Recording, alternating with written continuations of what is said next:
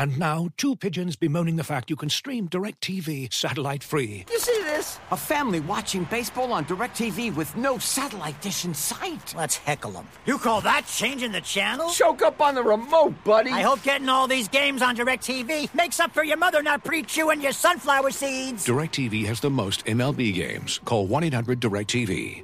Claim based on total games carried on sports networks. Sports availability varies by zip code and requires choice package. Terms and restrictions apply. Looking for the best place to buy tickets for any of your favorite teams or sporting events? We've got the spot. Our partner, StubHub, has been the leading ticket marketplace in the world for over 20 years, providing a 100% guarantee with every order. From a worldwide selection of live events, the widest choice of tickets and industry-leading partnerships, StubHub has what you need to purchase with confidence. StubHub, an official partner of The Athletic.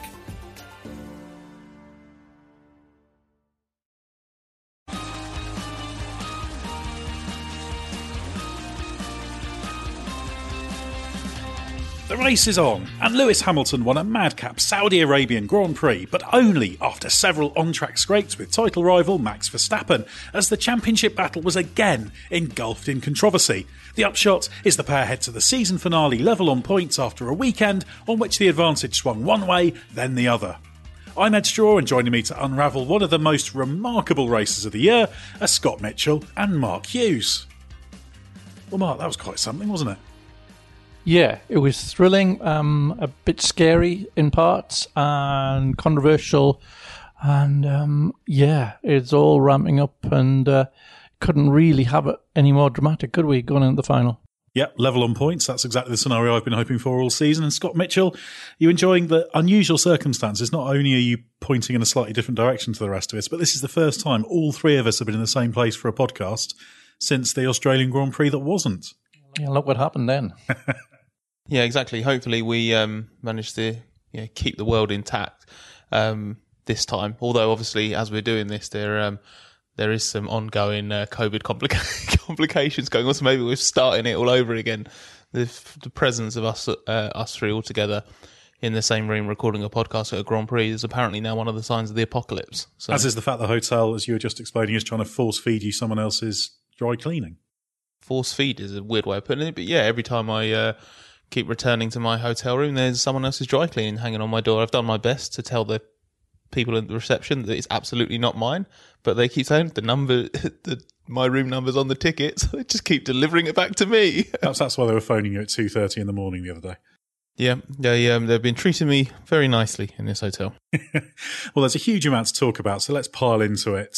Mark, given the way this all played out and the significance for the championship, we've got to work through the controversial incidents between Hamilton and Verstappen. The first dozen or so laps of the race was straightforward enough, with Hamilton leading from Bottas and Verstappen. Then we had the red flag for Mick Schumacher's crash at turn 22. Given Mercedes had brought both drivers in for the pit stop, Verstappen stayed out, so he took the restart from pole with a free tyre change. So talk us through the first standing restart. Yeah, I'm just been trying to unscramble my brain to make sure we're talking about the same thing. Yeah, the first standing restart was the one where Max was on pole because he'd stayed out and the two Mercs had come in, but Lewis beat him off the line. Lewis was just faster off the line, but Max decided to just hang on around the outside and use the sort of the escape road apron with all four wheels on there to just retake the lead and rejoin in a way that forced Hamilton to turn left on a right-hander just to avoid contact. And that's, you could see Verstappen's moves were very much those of someone who could more afford contact with his points gap than Lewis could. And then Lewis was obviously having to take care to avoid contact at all costs. So that as he turned left to avoid contact with Verstappen, so Ocon was able to climb up into second. Ocon, another one who hadn't stopped and had thus been boosted up the grid a bit. So yes, that was the first restart. Yes, it's difficult to keep track of them actually, but of course this was considered not to be an acceptable overtake from Verstappen because of course he did go off the track. Do you think that's fair, Scott? And what did you make of what happened under the red flag when there was this sort of horse trading with Michael Massey, the race director, about where Verstappen starts? I love that this is so complicated that we're literally just jumping from red flag to red flag without having to explain what the second red flag was caused by, because we'll get to that later. That's a whole other point of conversation. I think basically it became very clear that what Max had done to, I was going to say retain the lead, but it was basically regain it, because Lewis had got ahead into turn one, wasn't okay, because when we were under red flag conditions again, immediately it became clear that there was a bit of confusion over who exactly would start from pole, whether Verstappen would, because he was basically Red Bull were given the option by the race director, Michael Massey, to forfeit a position. But even that's just sounds silly in itself, but even that wasn't complicated, because initially Michael got the positions wrong. He thought that would put Verstappen back to second behind Hamilton, because he'd obviously not realised or forgotten in haste that Ocon had snuck through when Max pushed Lewis wide. So that complicated it, because there were two factors there that complicated it. One was that if that race had continued, as is the norm in that situation, there would have been the option for the driver who had committed the transgression to give the place back. That's the complicating factor number one. It was a red flag. There wasn't the option to do that. Second complicating factor, another car had got in between Verstappen and Hamilton, so that made it particularly difficult to deal with. So you had this situation under a red flag where the race director's in conversation with the teams and basically saying, well, couldn't really give the place back in on track, so how about you drop 2 positions on the restart grid? And I actually think that's fine. It's kind of, it works in lieu of the real situation. It's just so weird to have it, because I've never seen it done that way. But it was weird, because I can't remember the exact terminology Massey used, but he basically just says, like, this is the deal I'll offer you, basically. And it was just, we all knew what he meant, but hearing it over the radio was just odd. So you just... it sounded like it was a sort of negotiation, didn't it? And it wasn't. He was ill-advised to use the word offer there. What he meant was, you can either take that or a report to the stewards and they'll deal with it by putting a time penalty on you. You choose. That's what he was saying. It was an offer in that sense, but it wasn't an offer of, will you accept a penalty or not? They were getting the penalty regardless. It was just which penalty it was going to be. Yeah, it wasn't basically. It gave it that air of, hey, Red Bull, do you fancy picking your penalty for this infringement? And they go, actually, no, we won't have a punishment this time. So it was an odd situation, but it got resolved in the way that then Red Bull clearly expected a penalty to come if it went to the stewards, and they thought, well, actually, we've got a chance here to attack on a full restart. So then you had a situation whereby all of a sudden, Esteban Ocon finds himself on pole position at a Grand Prix, having had a very, very fortunate sequence of events unravel, and then that meant, obviously, you had Lewis on the front row and then Max in third. You know, as always, we've got questions from the Race Members Club members. Mike Meredith did say, how can the race director get into negotiations with teams like this? Wouldn't it be better and fair if the teams were told what the penalty was? We sort of covered this, and I think there's certainly things we can question about the way this race was handled. But I think that one, just the unusual position, it was just a normal discussion that would happen in a race about handing back a place, but it happened under a red flag, so it just seemed a little bit odd. So I don't have a big problem with that. But let's get on to that second standing restart, Scott, if we can keep track. So we had Ocon on pole from Hamilton and Verstappen, and we should say that this second restart was necessitated by Perez's crash after he clashed with Leclerc. We'll talk a bit more about that later. This is when it got really controversial, wasn't it? Because then we had 3 into 1 at the first corner with Max on the inside. Yes, I've caught up now. While you were doing that, I was in my head just going, which one was this? Lewis makes a good start, better than the guy. He's racing into turn 1, so he's getting alongside Ocon. And I don't want to do Lewis a disservice, but I wonder if he sort of maybe misjudged the person who was third on the grid, because Lewis sort of like, he was getting the job done on Ocon and he was in the middle of the track, and it was almost like that was his focus, and he left a great big Max Verstappen sized gap on the inside. What do you think Max Verstappen did with that Max Verstappen sized gap? He threw his, because he was on the, that was the stuff, he was on the mediums, wasn't he? So he'd got a good launch from third, he had the grip, so he barreled into turn 1 on the inside. But I know that when Max is all or nothing, no compromise in these situations, that style does irritate people. But in that situation, he judged it just about right in terms of he was able to keep his car on track going through the corner, so it wasn't like he flew into the runoff, but he absolutely put the onus on Hamilton and, put the onus on Hamilton to avoid a crash. I was going to say, and Ocon. Ocon didn't have a say in the matter. The poor guy was the third car in this threesome going into the first corner. So Lewis is obviously sort of checked up. I think you can even see on his onboard, like there is just genuine surprise that the Red Bull suddenly appears on the left. So I thought that was very, very aggressive, but just about within the realms of acceptability from Max. It was just extremely, extremely hard driving. And then Lewis got very lucky. He was rewarded for his patience in backing out in that situation, because he got pincered and he could so easily have lost a front wing or even worse, maybe broken the suspension arm or something like that, because Ocon gave him a pretty big whack on the front right of the car. He just about lived to fight another day, but it was one of those situations where, yeah, I think to go back to what Mark said a little while ago, Max's attitude into that corner is very much kind of doesn't really matter if I come out of this corner, as long as Lewis doesn't. I'm not saying he did it to take Lewis out, but I just think he had that attitude where he's more carefree going into it. He had less to lose ultimately.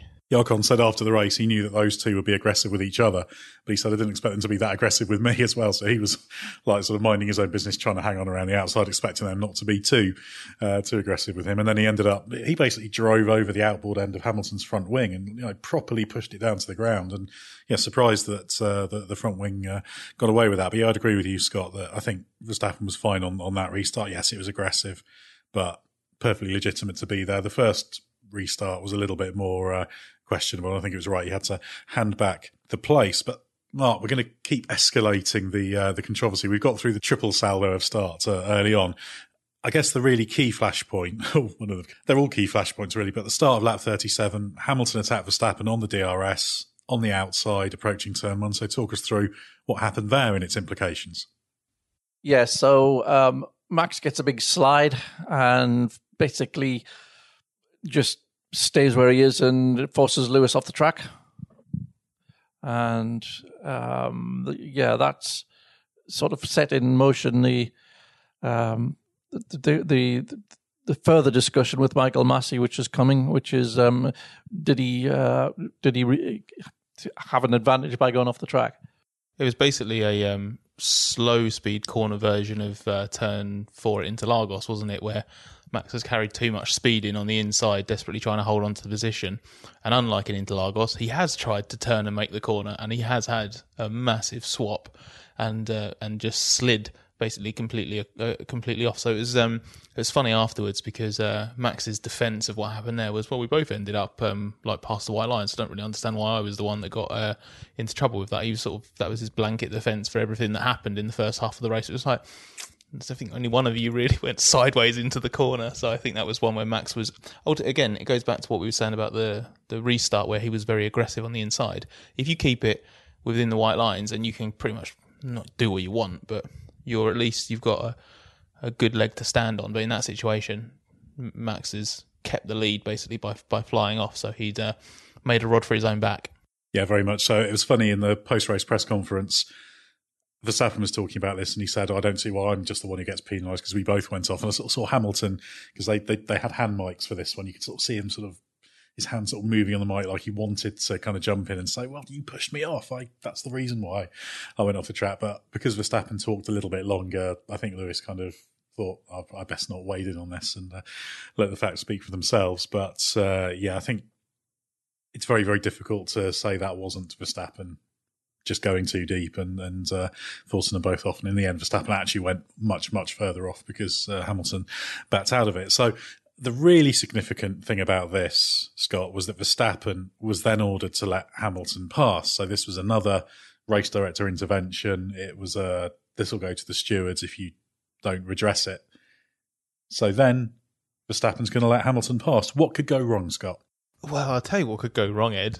There could be what I think we could generously term a miscommunication between the two drivers, where basically Mercedes had been informed that Max would basically be told, you've got to let the place. But I don't think they'd relayed that message to I think that they'd been told, but only as Hamilton was virtually on top of Verstappen. They were just being told at that moment of Verstappen, so they didn't have time to relay it to Lewis. So Max is in a position where he's been told specifically, strategically, to hand the place back, which is why he was doing it at that point of the track. It's at the end of the final DRS zone on the way down to the final corner, but crucially just before the DRS detection point to give you DRS for the main straight. So what Max was trying to do was let Lewis by so that he could then be right up close behind him into the final corner, but crucially have been behind him for the DRS detection point. Then he'd have a lovely toe,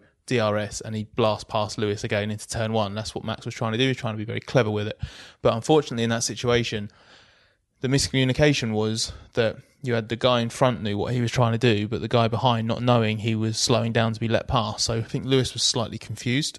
And then Lewis is obviously then trying to work out what to do.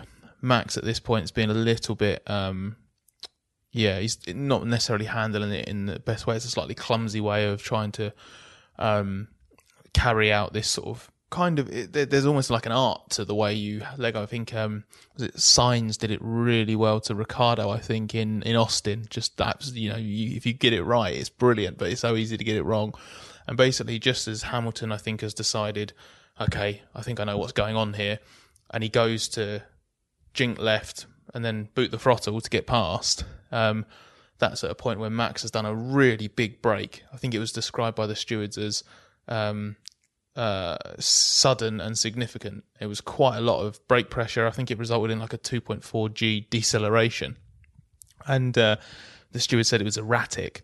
So basically you have this sort of double whammy there where I think Hamilton's jumping on the throttle to go past on the left just as Max is jumping on the brake, which is why Lewis thought he was being brake tested. I don't think it was a brake test. I think that's slightly unfair. I think it looked worse on Max than it was, but it was certainly at best a mishandling of the situation from Verstappen. And then you have this much bigger burst of contact between the two of them. And just, I think my main takeaway from it was, this was bad from Max and he was rightly being given a penalty for it in the end. But my main thing was, how the hell has Hamilton's car survived this without any damage? Like, surely that's race over. Max has won at this point. Well, that's the same front wing that's already taken one hit, and then there's another pretty big hit there, and you saw bits flying everywhere. It didn't even occur to me that it was a question of, will that have survived? It's like, right, well, he's going to be in the pits for a new front wing. So an amazing piece of good fortune there for Hamilton. I bet when the team told him, our data says this is held up, he was probably astonished. And on the following lap, the next flying lap, he set the fastest lap of the race so far up to that point. So it was pretty remarkable, really. And there were bits flying off that end plate pretty much consistently for the rest of the race. Just little bits every now and again you'd see fly up into the air. And of course, Verstappen did get a 10-second penalty for that. It didn't make any difference to his finishing position, but that was considered to be erratic braking, and you can kind of see why. It was funny because Hamilton did say after the race that he was thinking of Spa 2008 when he did he felt he'd been forced off by Raikkonen, but he let Raikkonen back past him, having passed him off the track, and then repassed him into La Source. And then, of course, Hamilton won the race on track, but was dropped to third with a post-race time penalty quite some hours after the race finished. So Hamilton confirmed he had that in mind. So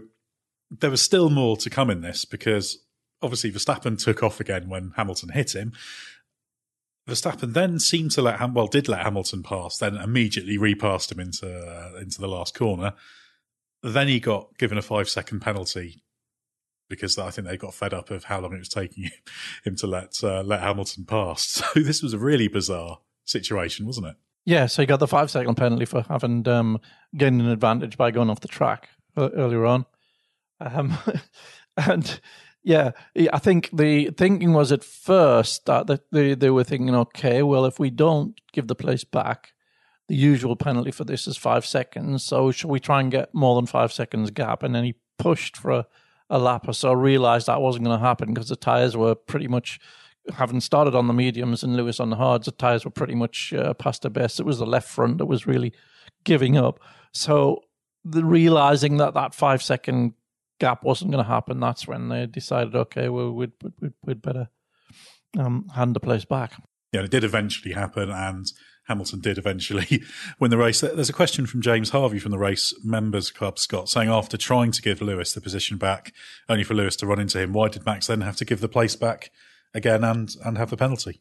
I mean, honestly, I don't know why both those things happened. I can only assume it was just like a bit of ill timing, basically, in terms of finally ceding to the request.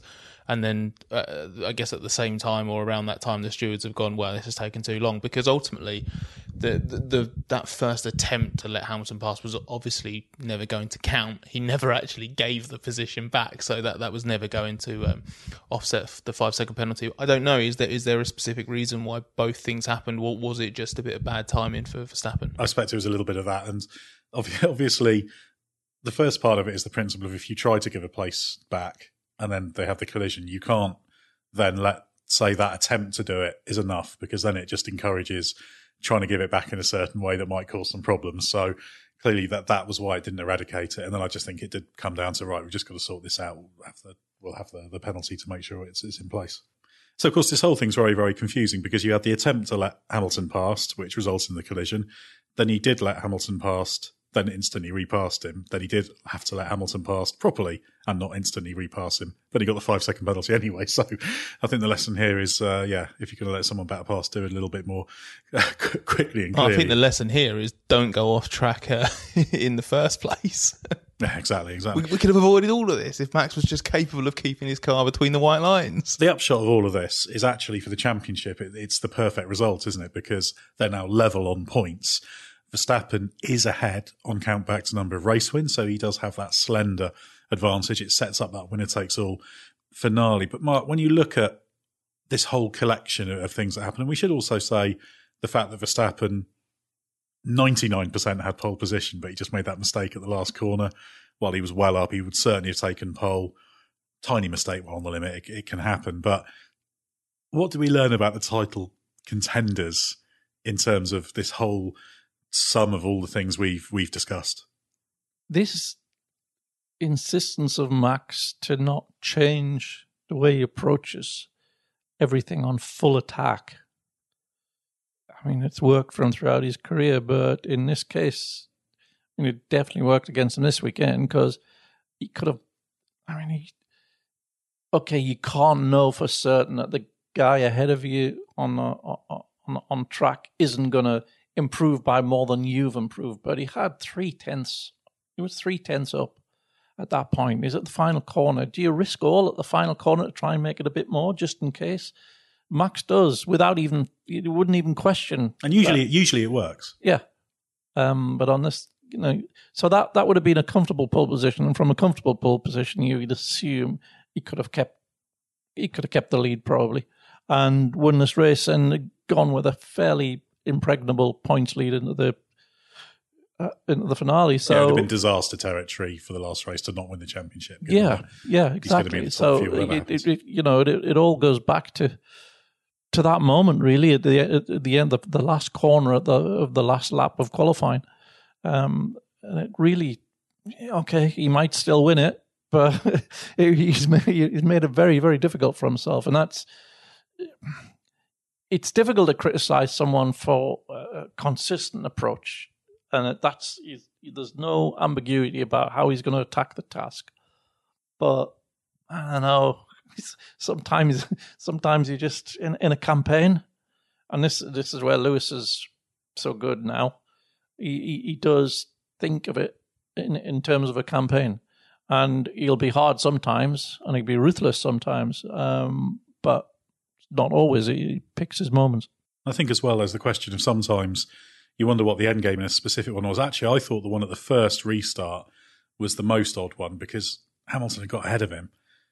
When he tried to go around the outside, there was no way that was going to end in anything other than him going off track.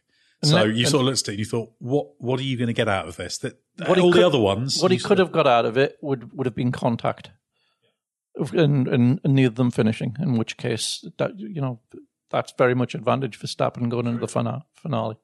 Yeah, I think in those situations, Max literally just sees it as, I think he sees it as, I've got nothing to lose here, or I've got less to lose here. I think it's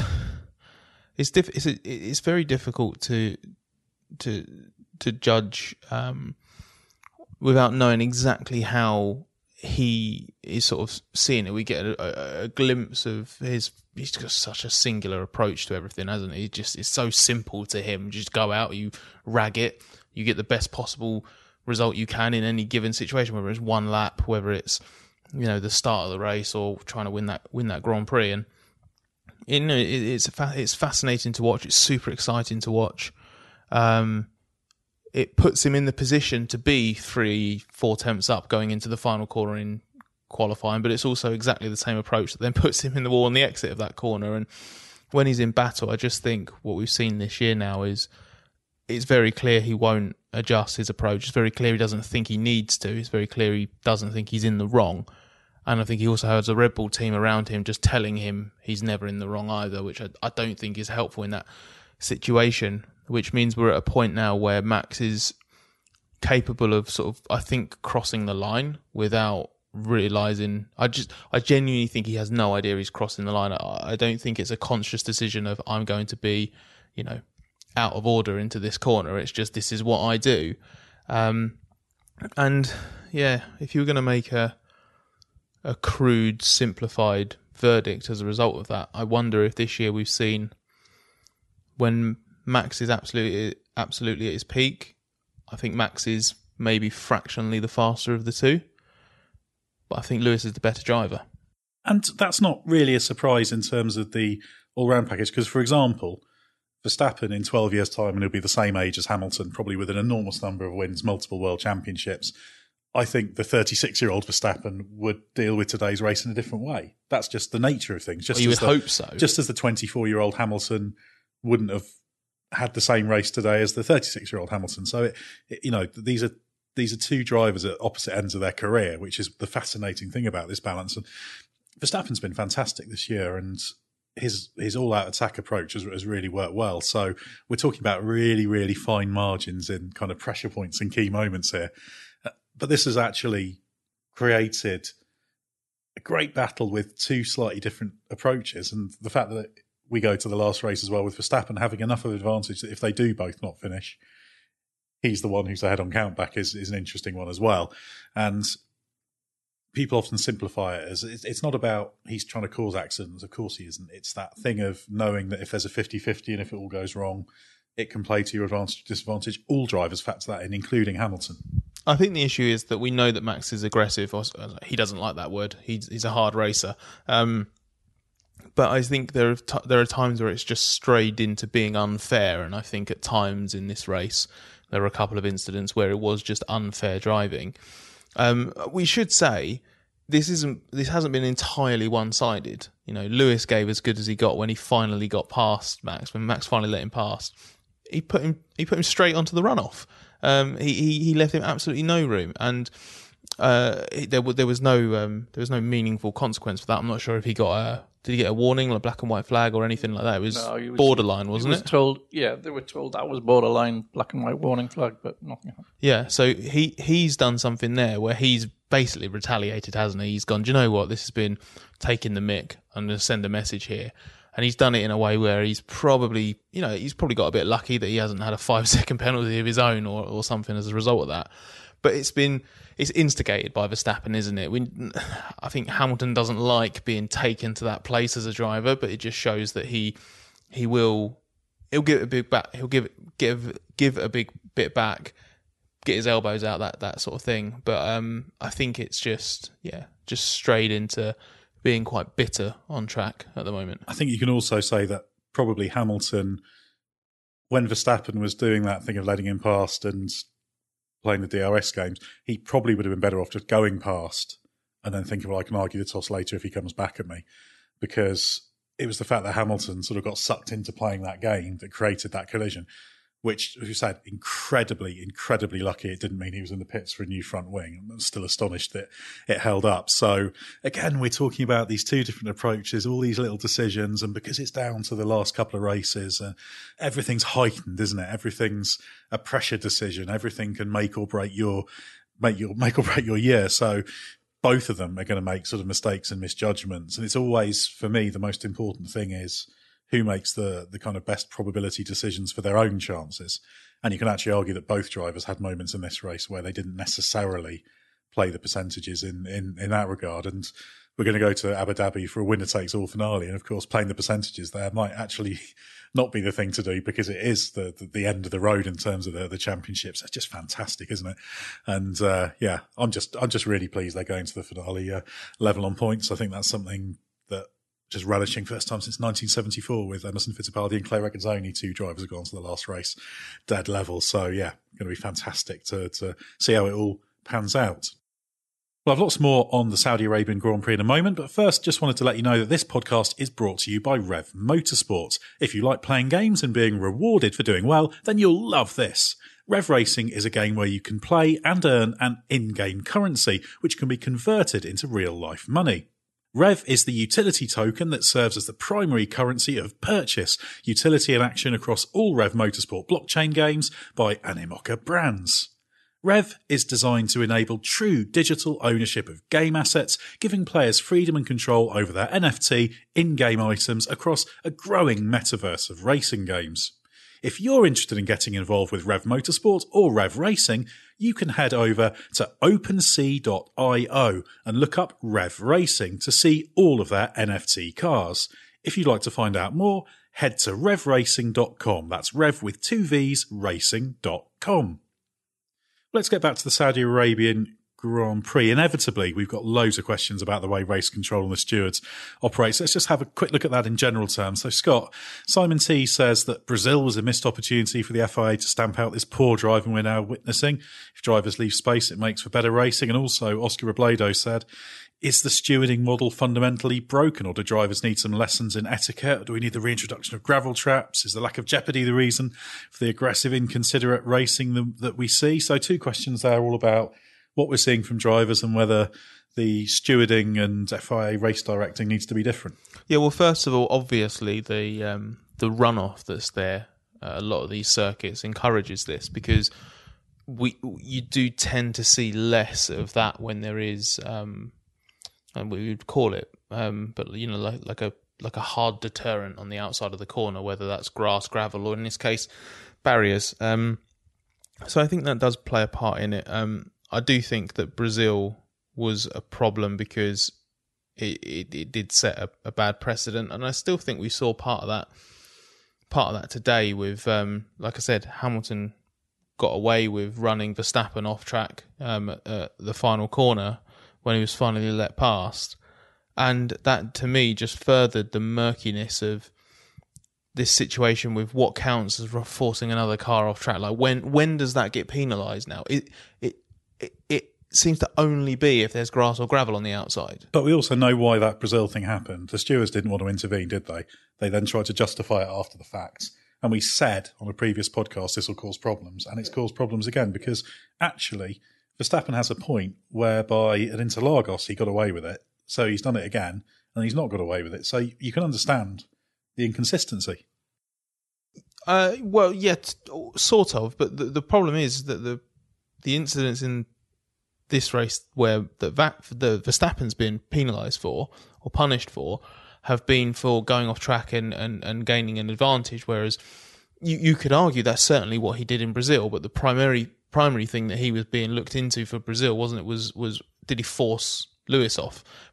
But Brazil was absolutely both of those things. He'd forced another car off the track, and he himself had gained an advantage by going off track because he took way too much speed into turn 4 in Brazil. So we've then seen some stuff penalised in Saudi Arabia, with Max passing Lewis off track and also retaining the lead by going off track. But then we've seen Lewis force Max off track and there'd be no punishment for it. So yeah, we are still in a situation where, I don't know, you drivers can do very, very, very similar things race to race, and I can't call what the decision's going to be as a result of it. We had another case of this earlier in the weekend with the impeding of Mazepin by Hamilton FP3. Now, in general, I as I've always said, I like people not to be punished for a lot of things. I think you can put that down as one of those things. But historically, those have been punished. We have seen grid penalties for that kind of thing in free practice before. But we sort of ended up with this situation of the steward saying, oh, well, because of the unusual circumstances and because of the track configuration, this doesn't set a precedent, but we're just going to do a big fine and a reprimand. And you kind of think, well, you've kind of done that just to sort of back out of a decision that previous precedents say you've got to do. And I kind of feel like if you're going to have this interventionist stewarding thing, you've got to stick with it. I'd rather they didn't have the excessively interventionist. So I'm happy with that, just judging it as an incident, not being a penalty. But history tells you it should be so. That they just tie themselves in knots over this. But Mike Meredith says, can the race director role really be done by one person now, or does Michael Massey need more time to grow into the role? Did he maybe take too much on himself in this race? It felt at times like he was sinking, as anyone would. Oh, it's not an easy job, and I think now that we're hearing the conversations between the pit wall and Michael Massey, you can hear how much more stress it is. You got all this going on in live time, and you're being lobbied essentially in live time by two competing entities, and trying to make your own calls. So. No, it's not an easy job at all, but I think introducing a second person into the role would probably make it even the outcomes even more difficult to fathom, because there would be, two people feeding into it. Now it really does need, I think, a simplification of the. I've said this before on previous podcasts. I think it needs a whole. Layers and layers of regulation need to be taken away, not added, and there needs to be somebody in essentially a referee role, and he should have the power to call it, and that's it. There isn't an argument, and doesn't have to be consistent. It's just what he says. So you get rid of that argument then. Well, a great example of the overregulation is a lot of people were annoyed or baffled why Hamilton was never investigated for falling more than 10 car lengths away from Verstappen before the first standing restart, and that comes down to a technicality, because on the formation lap before the Grand Prix even begins, it's specifically stated in the sporting regulations that the intervals between the drivers can never be more than 10 car lengths. But that's not there for a standing restart, because that's not considered a formation lap. It's considered a standing restart. But it's lap. a race lap, so that's why it's not a formation lap. No, because it counts to the race tally. Yeah, no, absolutely. That's the technicality reason why. Yeah, exactly. But what a silly technicality. Like that, if that is there for a reason as a formation lap, then the formation for the standing restart should be there. So great example of overregulation in the sense that why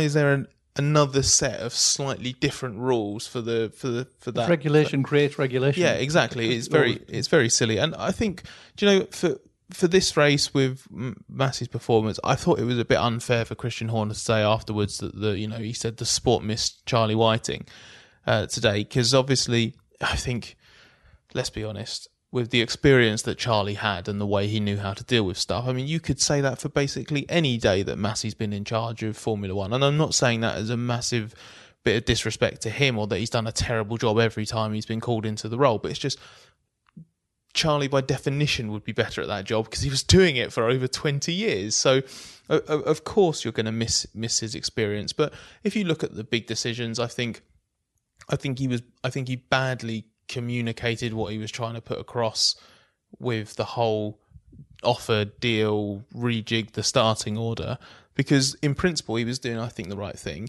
And the red flag that really angered Mercedes, that was valid because they needed to, they put it out under a safety car after Schumacher's crash. The marshals had gone trackside to assess it, and the conclusion was actually that does need a small amount of barrier repair. Not a huge amount, which is why I think the stoppage was, 15? Yeah, exactly. Just over a quarter of an hour. Not very long, but it needed to be done. You can't just leave that there like that. So I think that red flag, in hindsight, was probably justified. I don't think he did a terrible job today. It's just maybe a little bit clumsy. Maybe it doesn't come across the right way. I would say the wider problem is less the specific handling of the race, but more the wider context. I feel like some of the things that were happening were the result of what we've seen over the past 6 months in terms of the way they've sort of changed the way they're interpreting and applying the regs. And we know drivers are annoyed and a little bit confused about what they can and cannot do. So I think this is the area where Michael Massey, as the race director, needs to get it a bit more under control. But he's also got to defend the decisions taken by the stewards as well. So it's a complicated thing. He is not the stewards. That's very, very clear. He can make recommendations. He can bring things to their attention. He can tell teams what he thinks they should do in terms of giving back positions. But he isn't the referee. The stewards are in this regard, the referee. But I do think this needs to be got a little bit more under control, less interventionists, and avoid tying themselves up in knots. Because every time they make a decision or you sort of try and justify not taking action in a situation where you've taken action before, you kind of set another precedent, and then it just becomes a little bit problematic and confusing. So that played a part in this mess, and that needs to be got under control, certainly for next season. Scott, there were some other drivers in this race, and we're not going to go to Valtteri Bottas' sympathy corner because he did end up nicking third place by a tenth of a second from Esteban Ocon at the line. Given Mercedes now has a 28-point Constructors' Championship lead over Red Bull, that's job done from him, isn't it? Yeah, I think it was. It was decent work in the circumstances. Probably not quite high quality enough to merit a trip to Valtteri Bottas' appreciation corner, which is very rarely visited on this podcast because it does tend to warrant more sympathy than appreciation a lot of the time. He grabbed it at the last gasp, but yeah, he was unfortunate, I guess, in the first instance because he lost out in that early situation where he was running second behind Hamilton, just sort of keeping Verstappen at arm's length through that first stint. And with the straight line speed that the Mercedes had and the way the race was playing out, it's impossible to say. But Bottas would obviously have come under pressure from Verstappen, but he'd have had a much easier route to the podium, wouldn't he? If in a normal Grand Prix, he was put on the back foot, had to recover, and did a solid job to do that. Obviously, it took a bit longer to clear Ocon than he'd have hoped, but he got the job done at the end. He saved the best till literally the final few meters of the race. Yeah, he got Ocon by a tenth of a second. Ocon almost managed to hold him off, but he'd had a few hits earlier in the race, and he said that a bit of his floor came off a couple of laps from home, which slowed him down, and then he derated on that charge to the line because he'd used a little bit more energy than perhaps ideal earlier in the lap to try and stay clear. So just lost that little bit of power late on, which allowed Bottas to jump ahead of him. But Ocon a good fourth place, and that's consolidated the position of Alpine in terms of that fifth place in the Constructors' Championship battle with AlphaTauri, because of course we had Pierre Gasly finishing sixth, banking some decent points there. Mark, McLaren drivers, they ended up on either side of the red flag tyre rule in terms of luck. Ricciardo finished fifth thanks to getting the free tyre change. Norris was pretty furious with the regulation after dropping back and having a poor restart on his way to 10th. He got a little bit hindered by the Perez crash. And given Norris has suffered with red flags a few times of late, do you have some sympathy with him? Yeah, I do. And his recovery back into the points, it was respectable given how far back he'd been shuffled by events. So yeah, it can be just as simple as a 50-50 call on whether you come in or you stay out, and it can completely change the complexion of your race for nothing to do with merit, just what happens around you really. And that's what it happened. Daniel was on the good side of that, and Lando was on the bad side of it. Norris is on such an undeserved mediocre run of point finishes at the moment. I don't think he's finished higher than ninth in the last 5 Grand Prix or something like that. If you look at his points tally, it just looks like his season's absolutely tapered off. But he's been so much better than that actually suggests. Yeah, the only one you can really give him any blame for was Interlagos when he tried to go around Sainz and then sort of pulled across him and got the puncher. But he could have had a good result today. He was on course for a good result in Qatar. At Interlagos, had he survived that contact with Sainz, he was on course for a good result. So, yeah, it's just been a difficult run for him. But, Scott, although it was a tricky weekend for Ferrari, Charles Leclerc and Carlos Sainz ended up 7th and 8th behind Gasly. Leclerc, of course, had that big shunt on Friday. That's pretty much sealed third place in the Constructors' Championship, barring an almost unanswered McLaren 1-2 in Abu Dhabi. I did ask Mattia Binotto about that after the race, and he didn't preface his answer with, well, we still need to close it out. I think even he knows it's pretty much a done deal now. But Yeah, that's probably deserved for Ferrari overall, isn't it? Yeah, I think they've done a good job. I also think that what we've seen over the last season as a whole, but obviously especially the last few races when he started to really tie it together in qualifying, I think the AlphaTauri is the third fastest car on the grid. And I just think Ferrari, that combination of the upgraded hybrid system, just the fact that they've got both drivers just doing a relentlessly good job. I think, Sainz benefited from, he was one of the guys who stayed out, wasn't he, in that first situation. So I think he gained a few places there. But he started, was it 15th after his qualifying drama? And I think he'd worked his way into the points, or was putting himself in points contention anyway. Yeah, he just dropped Giovinazzi when the race was safety card for the first time. Yeah, so you just have these two drivers like Leclerc and Sainz is just fantastic. I think they have been the best teammate pairing in F1 this year, and Ferrari have absolutely enjoyed the dividends from that. Yeah, and obviously you mentioned AlphaTauri. Gasly finished 6th. He had one of those races. It could have been a little bit better. He lost a couple of places on the first start, and one of those was to a mistake he made in turn 4 that let Ocon get past him, but came back through to 6th place. So he made some gains, having dropped to 8th. Reached a good personal milestone as well in this Grand Prix. Do you know what it is? I do not. What is it? He's hit 100 points for the season, which he says was his pre-season target. He thought, if I can get 100 points this year, we'll have had a good season, and he has done exactly that. Yeah, it's just a shame he hasn't got a few more points to keep AlphaTauri ahead of Alpine, but I think that's absolutely not Pierre Gasly's fault. That's Yuki Tsunoda. We'll get on to him in a minute. But Marc Antonio Giovinazzi had one of his stronger weekends in what might be his penultimate F1 weekend. He held 7th for a while, but was 9th after slipping behind the two Ferraris, as good as he could have done.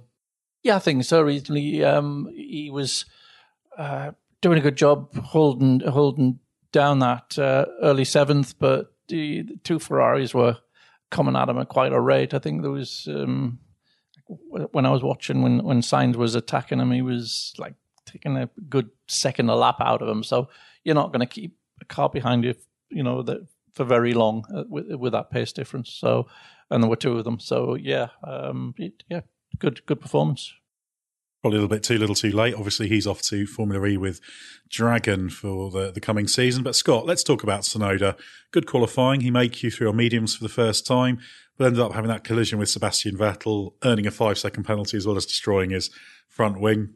14th place should have been a lot better for him, shouldn't it? Yeah, it's the Grand Prix are just too scruffy. There's always something going wrong, basically, and it's a shame because he's really come on in terms of nailing things in qualifying. He's still missing a bit compared to Gasly, but you'd expect that. But it's just gone are the days where he's a potential Q1 victim or a lowly Q2 victim, or that he's just languishing behind Gasly all weekend. I think he's on a decent little run at the moment in terms of being comfortable in the car and having that one lap pace. And he feels that he's now back to his early season Bahrain Imola approach of being able to just go out at the start of qualifying. And in his words, his approach is to just send it.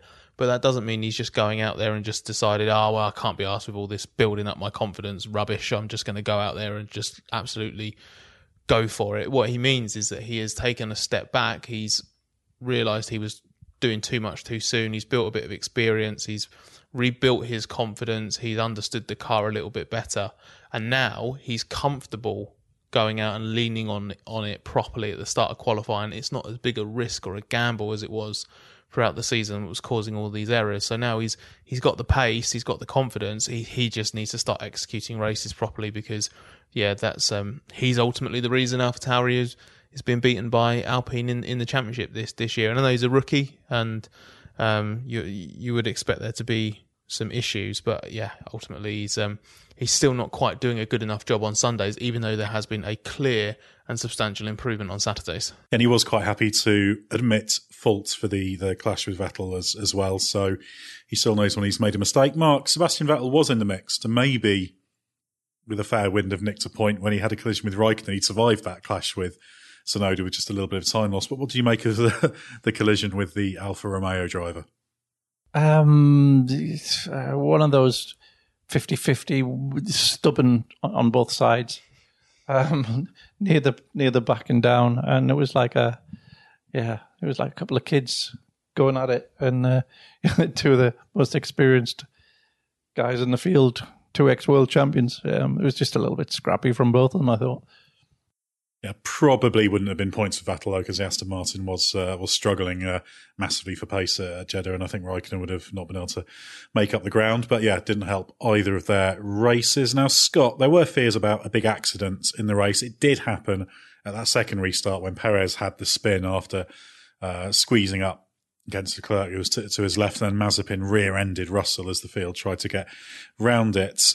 Got few questions related to this. Oscar Robledo asked for our opinions on the track and the multiple red flags and whether that means the design can be deemed a success. Well, I've been thinking about this. I'm not 100% sure, because clearly when you've just got one car on its own and the drive is absolutely on the limit, it's a fascinating, fantastic circuit. It's such an unusual experiment. We've got these tracks around the world for different categories.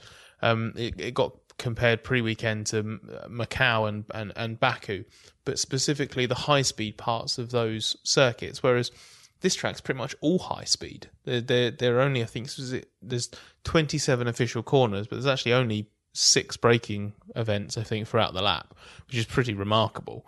So in that sense, it's spectacular, but I think it was pretty clear as soon as we had cars on track on Friday, the drivers realised actually that it was going to be an issue with visibility and the speed offsets that you have in qualifying because of the way F1 is now in terms of ridiculously slow cooldown laps and stuff like this, and people backing off to find space before the final corner and this sort of stuff. But yeah, the real threat was always going to be if there's a crash, where do you go? Because there's no containment on that circuit, so the cars are going to be bounced back into the racing line. Some of the corners are blind, so you're not going to see if there's a car in the middle of the track until it's too late to do anything about it. So that side of things does worry me.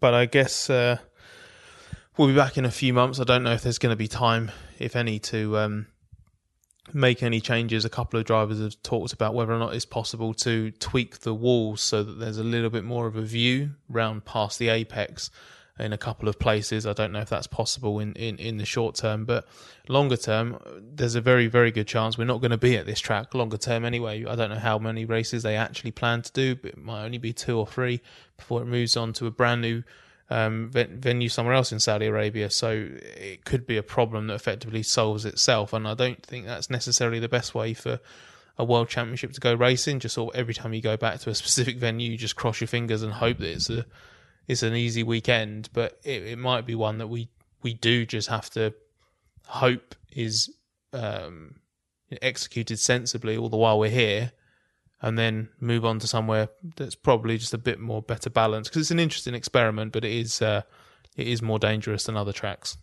Well, actually, the accident that Mazepin had when he rear-ended Russell obviously was trying to sort of squeeze past the accident. He'd had to check up, and Mazepin, not his fault, he was just unsighted and piled into it. Mick Schumacher had basically predicted that sort of thing, that you could have an accident further up the field, an unsighted back marker comes through, piles into it. Funnily enough, I asked Mazepin about Mick's comments, and Mazepin sort of said, well, this is part of the challenge of this circuit, and we say we don't like car park tracks, so that's just part of the job. It was just amusing that it was Mazepin who happened to get caught out. Fortunately, got away with it, even though it was a pretty massive hit. But yeah, the thing that was annoying the drivers was the fact that the straights are effectively curvy, so you can't see properly. And they were sort of saying, well, they're straights effectively, so why don't we just make them straight so we can see? And they're a little bit safer, but it would make it obviously less spectacular. Well, Mark, Paul Semnacher actually sent this before the race. He says, while the F1 race has not started yet, I fear this will be a dark weekend in the history of F1. This is a statement as opposed to a question, because I need to express myself, but I don't know where I can. Well, we're letting you express yourself here. He goes on to say the course in Jeddah is profoundly unsafe and illustrates the greed of the owners and the FIA. The fact that drivers, aside from a few, have prevaricated in their statements for fear of retribution from the FIA shows there's a high degree of apprehension. One doesn't need to look any further than the F2 race. It truly represents the canary in the coal mine. Profoundly unsafe, Mark? Profoundly, no, I wouldn't say so. It needs some tweaks, perhaps. I think the sweeps in the first part of the lap, which were not quite flat, that do require some driving through Those ones don't present such a hazard. I don't think it's the flat out. They're just kinks they're just blind kinks in the second and the third sectors. The ones that the car just treats as a straight.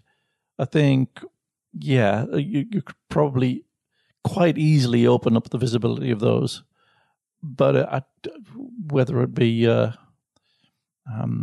deemed practical to do that by the time we get here in 3 months' time, I doubt very much. But yeah, I think with a little bit of tweaking, it could be it could retain the great qualities, but make it a bit safe. Yeah, fortunately, the race did go off without anything too serious happening. There was that big accident. I think, obviously, the F2 race, there was a lot of interest in because there was the start crash with Théo Pourchaire stalled and then Enzo Fittipaldi went into the back of him. Pietro Fittipaldi recently tweeted that Enzo has a fracture in his right heel, but he's awake and alert and resting. I don't think it's fair to say that shunt reflects on the circuit personally, that particular shunt. There were other incidents but that shunt could have happened at just about any circuit, couldn't it? Because it's just a stalled car. Just a start line shunt, yeah. The stalled car. Well, actually, sort of Jake Hughes, who's obviously raced at F2 a little bit, tweeted that they should have anti-stall on the cars to stop this happening, which Théo Pourchaire actually agreed with. So, yeah. So I think there are a few question marks about the circuit. I also wouldn't agree that the drivers haven't been allowed to express themselves. Plenty of them expressed reservations. Sergio Perez was pretty strong about it on Saturday night after qualifying. A few other drivers were as well. So, yeah, I think they need to have a bit of a look at it. I don't think it's a disastrous circuit, but yeah, it's that inability to see what's coming and piling into accidents that the drivers are quite rightly worried about, rather than the runoff for driving around kind of on your own or in normal racing. And of course, the one thing we can't overlook is the fact that this circuit is in Saudi Arabia, which has caused some controversy. Plenty of talk about that, particularly early in the weekend. Obviously, Lewis Hamilton had his Pride helmet. Sebastian Vettel had his shoes as well, and Mick Schumacher was another one to show support. Of course, Sebastian Vettel had his women karting event as well. Scott, obviously, this is a highly charged race politically. So, what did you make of it, and the fact that Formula One's come to Saudi Arabia at all? Well, I think we talked about it very briefly in Qatar. You know, a lot of people are uncomfortable being at these races, but you don't have a choice because it's F1 that chooses to be here. F1 is not the only championship or major sporting entity that's decided to be in these countries. And yes, obviously, we're all probably a little bit complicit in what is often is so widely accused of sports washing from countries like this one. But we are here, and as we are here, I think it is important to try and see it for ourselves. I don't think really you achieve anything by just sort of grumbling about it and sort of, for lack of a better way of putting it, sort of getting on a sort of moral high horse over it and then saying, okay, well, I'm just not going to go, because we've all had the opportunity to stay at home for this first one, but it's better to be here, because otherwise you're still complicit in reporting on the event. You just avoided the inconvenience of actually going. So I think having been here, I think it was important that Lewis and Sebastian led by example on Thursday. They took very different approaches. Lewis called on people to, just learn more about it. He was focusing on the appalling LGBTQ plus situation in this country, where it is criminal simply to be homosexual or transgender. And Sebastian went for the I want to be positive, not negative approach, which is why he engaged with the female karters, and he wants to sort of explore that area of social reform and try and encourage that side of things. And that's great, because what would be totally wrong, which is exactly what Seb said, would be for us to come into this country with a Western or European viewpoint and say, this place is absolutely, morally bankrupt. We shouldn't be here. These people are savages. I can't believe they behave like this. That would be a totally wrong attitude to take to it. But that doesn't mean that you can't come here and say, look, respect certain things about the culture related, but some things don't come down to culture. It's about basic human rights, which is why if you're going to be in this place, which F1 is something that F1 has decided, you can at least be like Lewis, be like Seb, raise awareness of the stuff that needs awareness to be raised, and try and encourage the right kind of sort of attitude and behaviour. I don't feel particularly great having been here. I don't feel like I did a particularly huge amount to sort of further that cause necessarily, but I think it's important to at least be open to it and, just realise that there is more to the country than the controversies, but ultimately that was always going to be one of the big focal points for this one. Yeah, it's very difficult. The world is a very complicated place. It would be naive to say that Formula One being here will transform the problematic areas. You just have to hope that there's some gentle positive effect and see what happens over time. We'll just have to see. It'll take a few years to have an idea of what effect, if any, Formula One has had. And I could just echo Lewis Hamilton's argument that you should just try and educate yourself about. There's plenty of resources where you can read about the realities and what is going on. Amnesty, for example, where you can understand a little bit more the reality. But we'll be moving on from Saudi Arabia now, making our way to Abu Dhabi for the season finale this coming weekend. Thanks very much to Scott Mitchell and Mark Hughes for your insight. There's plenty to read on therace.com, and don't forget the hyphen from all of us, as well as plenty to watch on our YouTube channel and to listen to from our various podcasts covering MotoGP, Formula E, IndyCar and F1 history through Bring Back V10s. We'll be back later in the week to take a look ahead to what should be a gripping title decider, with the fact Hamilton and Verstappen are level on points, setting up what everyone wants to see, a true winner-takes-all finale.